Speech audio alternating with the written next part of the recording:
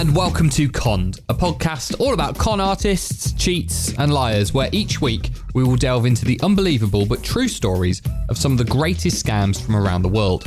I'm Michael. And I'm Amy, and we are fascinated by the art of the con. In this series, we want to share with you the incredibly elaborate, complex and extraordinary lengths that people have gone to fabricate a world, usually with the intention of draining somebody's bank balance.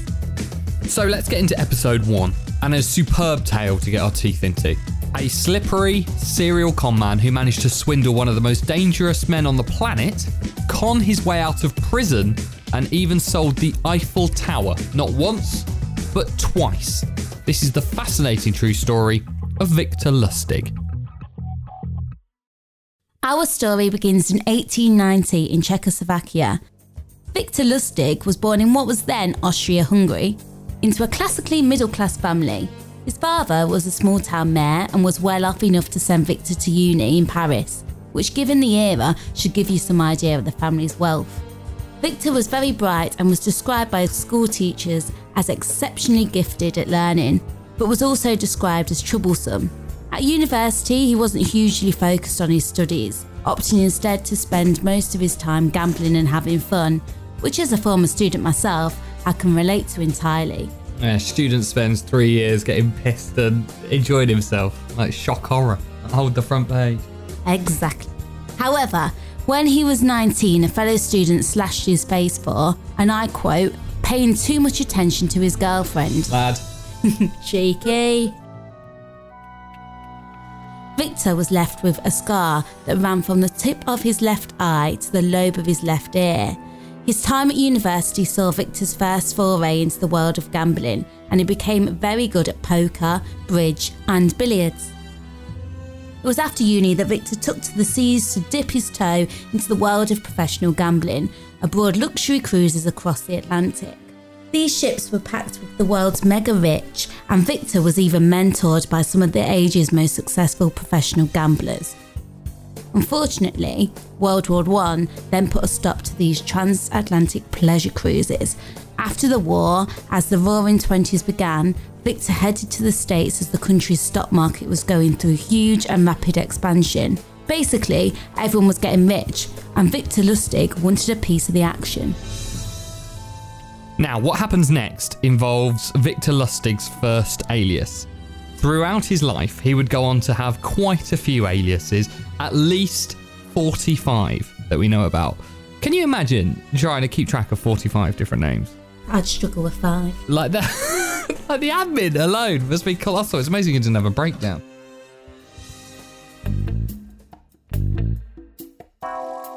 In 1922, Victor went to Missouri and expressed an interest in a dilapidated old farm.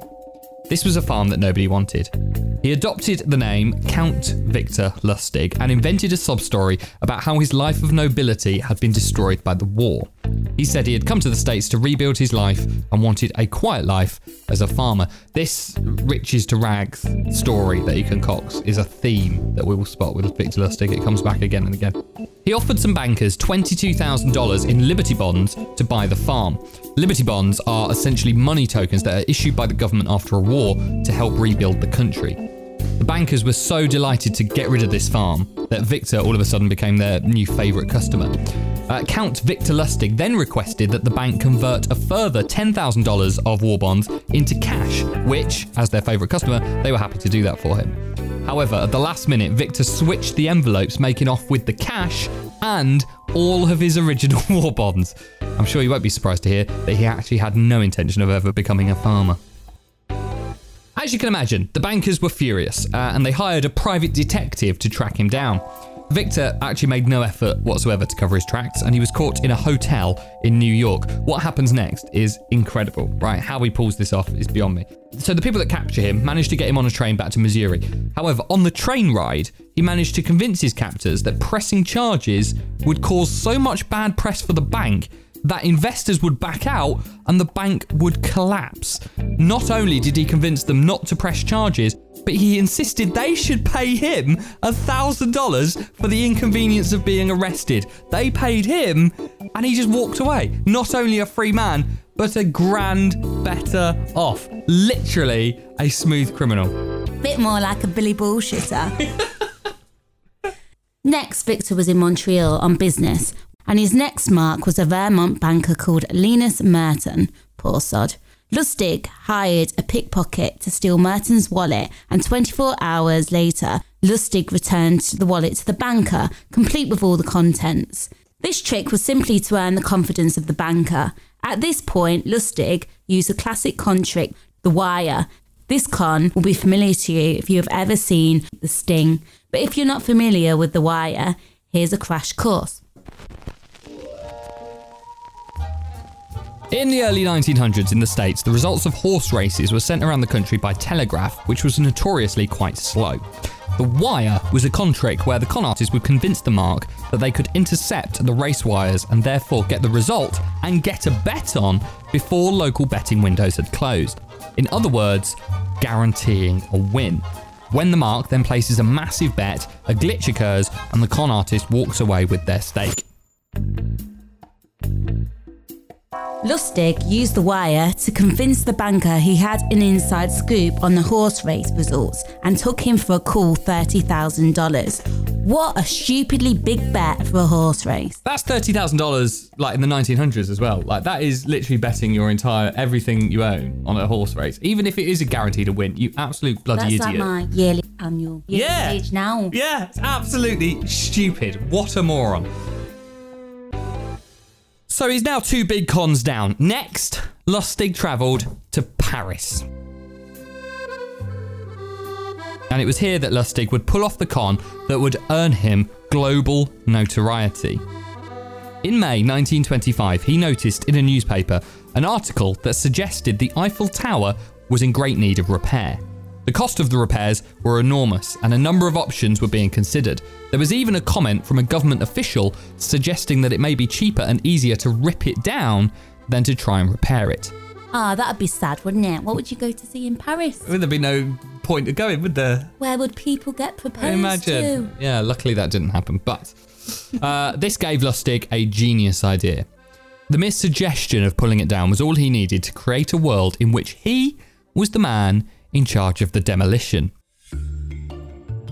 He had a counterfeiter create him some official government stationery and gave himself the rather elaborate title of, check out my French accent on this, Deputy Director General of the Ministère de Postes et Télégraphes, which basically in English, he appointed himself the Minister for Posts, which is the most boring political title I've ever heard. Anyway. Sounds much fancier than that. Or in French. Yeah, it does, yeah.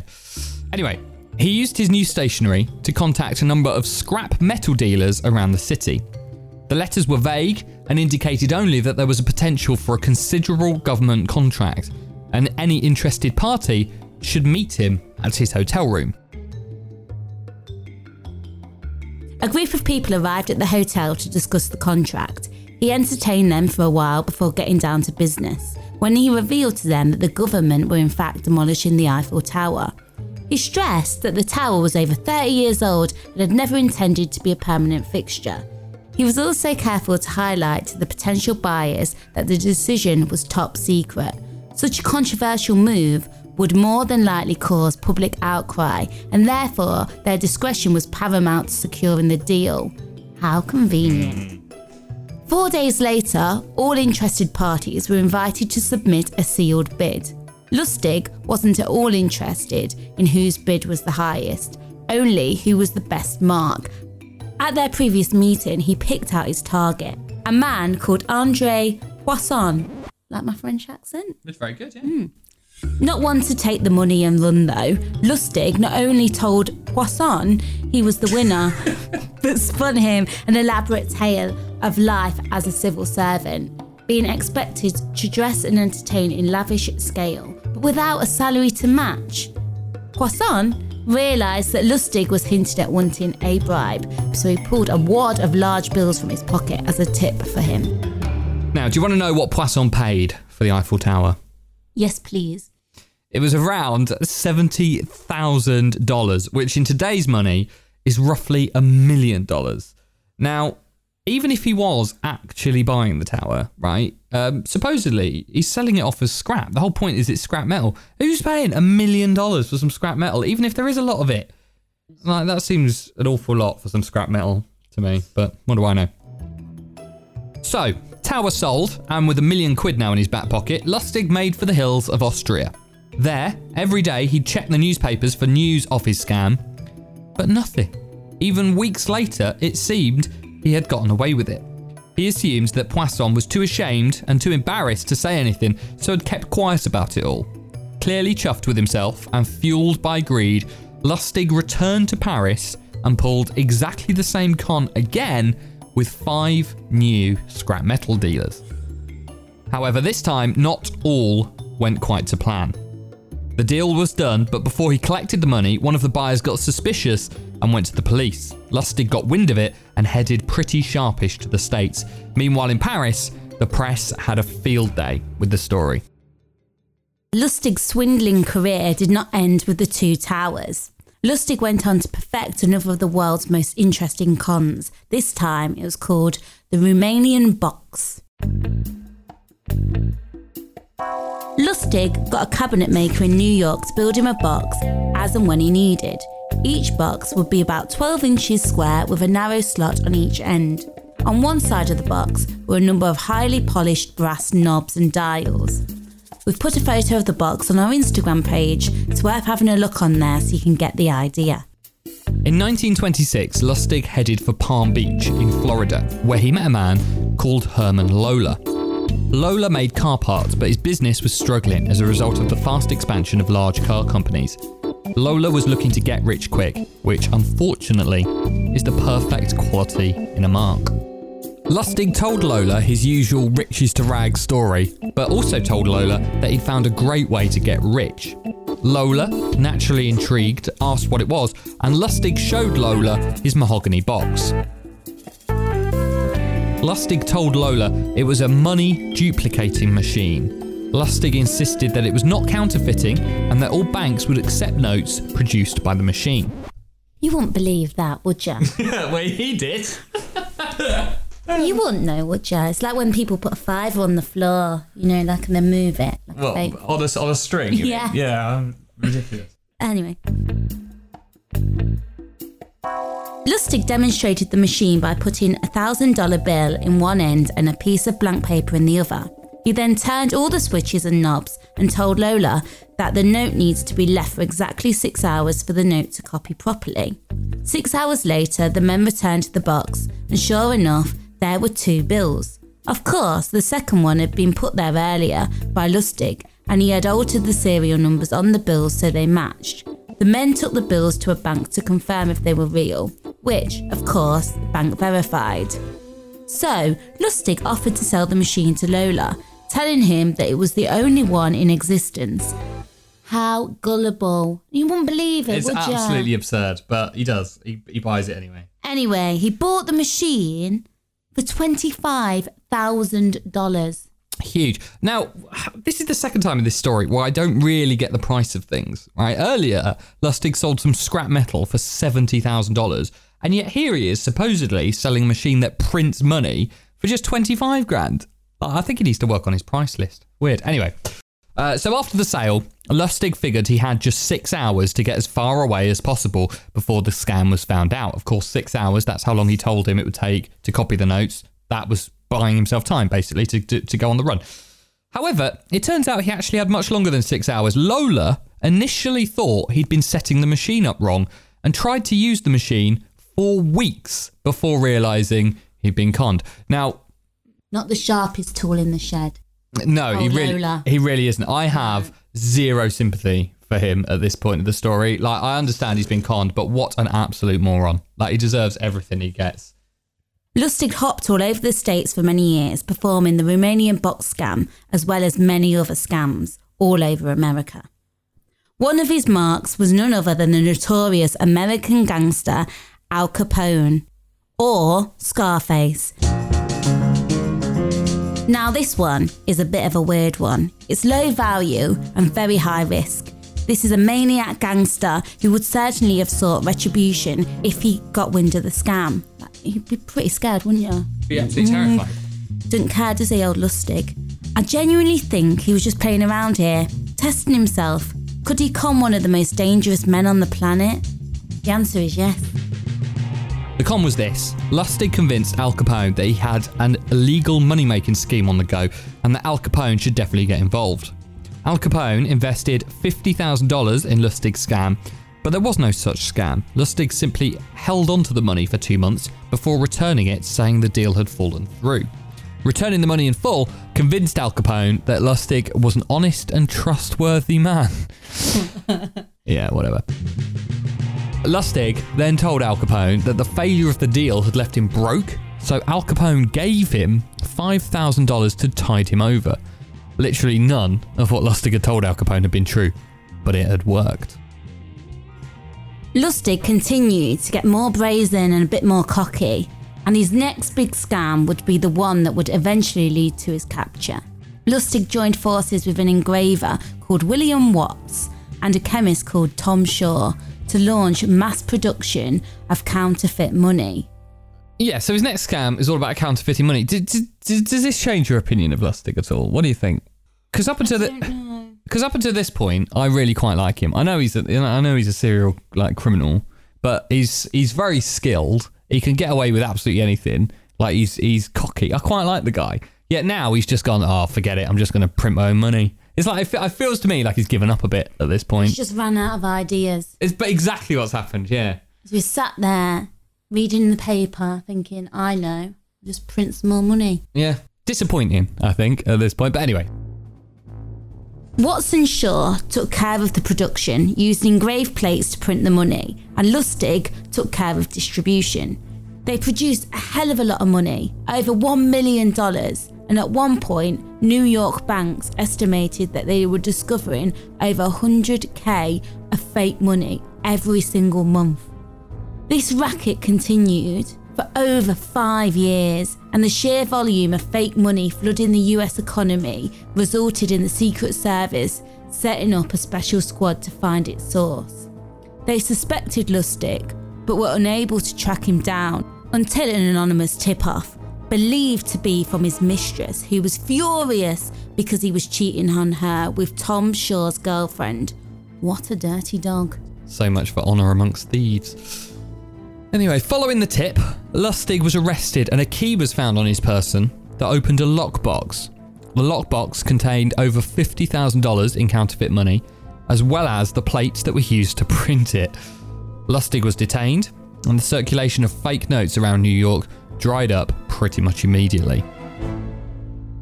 The day before his trial, the slippery count, there wasn't actually a count, managed to con his way out of prison. Now, this is pretty clever. So Lustig noticed that every day the prison attendants would come round with bed linen, ask how many occupants in the cell, and they would hand over that number of bed sheets. Then, when they came round to collect the dirty linen, they never ever counted them back again. So, when offered linen, Lustig would always take one more bed sheet than he needed. And he tore a slit in his mattress where he stuffed all the extra bed sheets, accumulating a number of sheets over a number of weeks. He had also stolen a pair of wire cutters. Now, I've tried to find out where he got the wire cutters from. I have absolutely no idea. I can only assume it's one of those cases of it's amazing what you can get hold of in prison. I don't know. But he's got wire cutters and now loads of bed sheets. The day before his trial, when most of the prisoners were listening to the radio, Lustig removed all his extra sheets and tore them into strips to fashion a rope. As part of the daily routine, prisoners were taken onto the roof of the prison at noon for exercise. However, Lustig faked illness and stayed behind. That's classic. Don't want to do PE, isn't it? Fake a sick note. Yeah, sick note. So cliche. Whilst everyone was gone, he went to the third floor bathroom and used the wire cutters to cut through the window frame and step out onto the ledge. He used the white linen as a cleaning cloth, convincing any spectators that he was cleaning the windows. I mean, you've got to give it for this guy, haven't you? He just doesn't care, does he? He just does what he wants, and people buy it every time. There he is pretending to be a window cleaner. 0 fucks given, isn't he? Old Lustig. Then his window cleaning cloth suddenly extended into a rope. Lustig slipped down it, took a bow, and ran off into the sea. I love the bow. Fair play for the bow. He's such a little shit. 27 days later, he was recaptured, stood trial, and the star witness for the prosecution was the also recently captured William Watts, who was the plate engraver from his counterfeiting operation. Both Watts and Lustig were sentenced to 15 years in prison, and Lustig was sentenced to a further 5 years for his escape. He was sent to Alcatraz to see out his sentence. However, 11 years later, on the 9th of March 1947, Lustig contracted pneumonia. He died just 2 days later at the age of 57. His death certificate stated his profession as a salesman. I don't know. I don't know where they got that from. Maybe more like magician. That is what he should have said. Oh dear. Anyway. Or somebody who likes the performing arts. Yeah. Do you think? Throughout his time in prison, Lustig boasted to fellow inmates about the many lavish, complex and cunning cons he had carried out over the years. And he even penned his 10 commandments of the con. I actually quite want to be mates with him. I like him. The 10 commandments of the con thing is quite funny. But he does end up in prison. So, do you know what I mean? Like, you can follow his advice if you want, but he's not the perfect con man because he does eventually get caught. Do you know what I mean? He isn't the perfect con man, but he's trying. He's a legend. And everyone loves a trier. Everyone loves a trier. So the commandments of the con basically is a rule book for any wannabe con artist. His 10 commandments were: Number 1, be a patient listener. It is this, not fast talking, that gets a con man his coops. 2, never look bored. Right, why? What difference does that make? Apparently, no, people won't believe you if you look bored. I'd make a rubbish con man because I always look bored. Even when I'm not bored, I look bored. Yeah. Anyway. Number 3, wait for the other person to reveal any political opinions. Then agree with them. Number 4, let the other person reveal religious views. Then have the same ones. Basically, just nod and smile to people. That's what these commandments basically have no personality. Yeah. I like this one. Number 5, hint at sex talk. But don't follow it up unless the other fellow shows a strong interest. So just a subtle mention, and if they don't bite, just leave it at that. That's what he's saying. Number 6, never discuss illness unless some special concern is shown. So what's that? Again, I don't know why. Yeah, I don't know what difference that makes unless someone asks, oh, you're limping a lot. What's the matter with you? And just never ever pretend to be ill. What about if you've got a cold? You can't. You're not allowed to say. Like, what difference does that make? I don't know. I don't know. Maybe you're meant to be like superhuman. Yeah. Even though these 10 commandments sound a bit of a con as well, don't they? They could be. We've been. I think he's having us on. He is, yeah. Number 7, never pry into a person's personal circumstances. They'll all tell you eventually. Interesting. That probably is true. That one, isn't it? Don't ask too many questions. Don't ask questions, but people will tell you. I love a question. Yeah, you're just nosy though. Number 8, never boast. Just let your importance be quietly obvious. Love that one. Oh, he's so obnoxious, isn't he? Number 9, never be untidy. And number 10, never get drunk.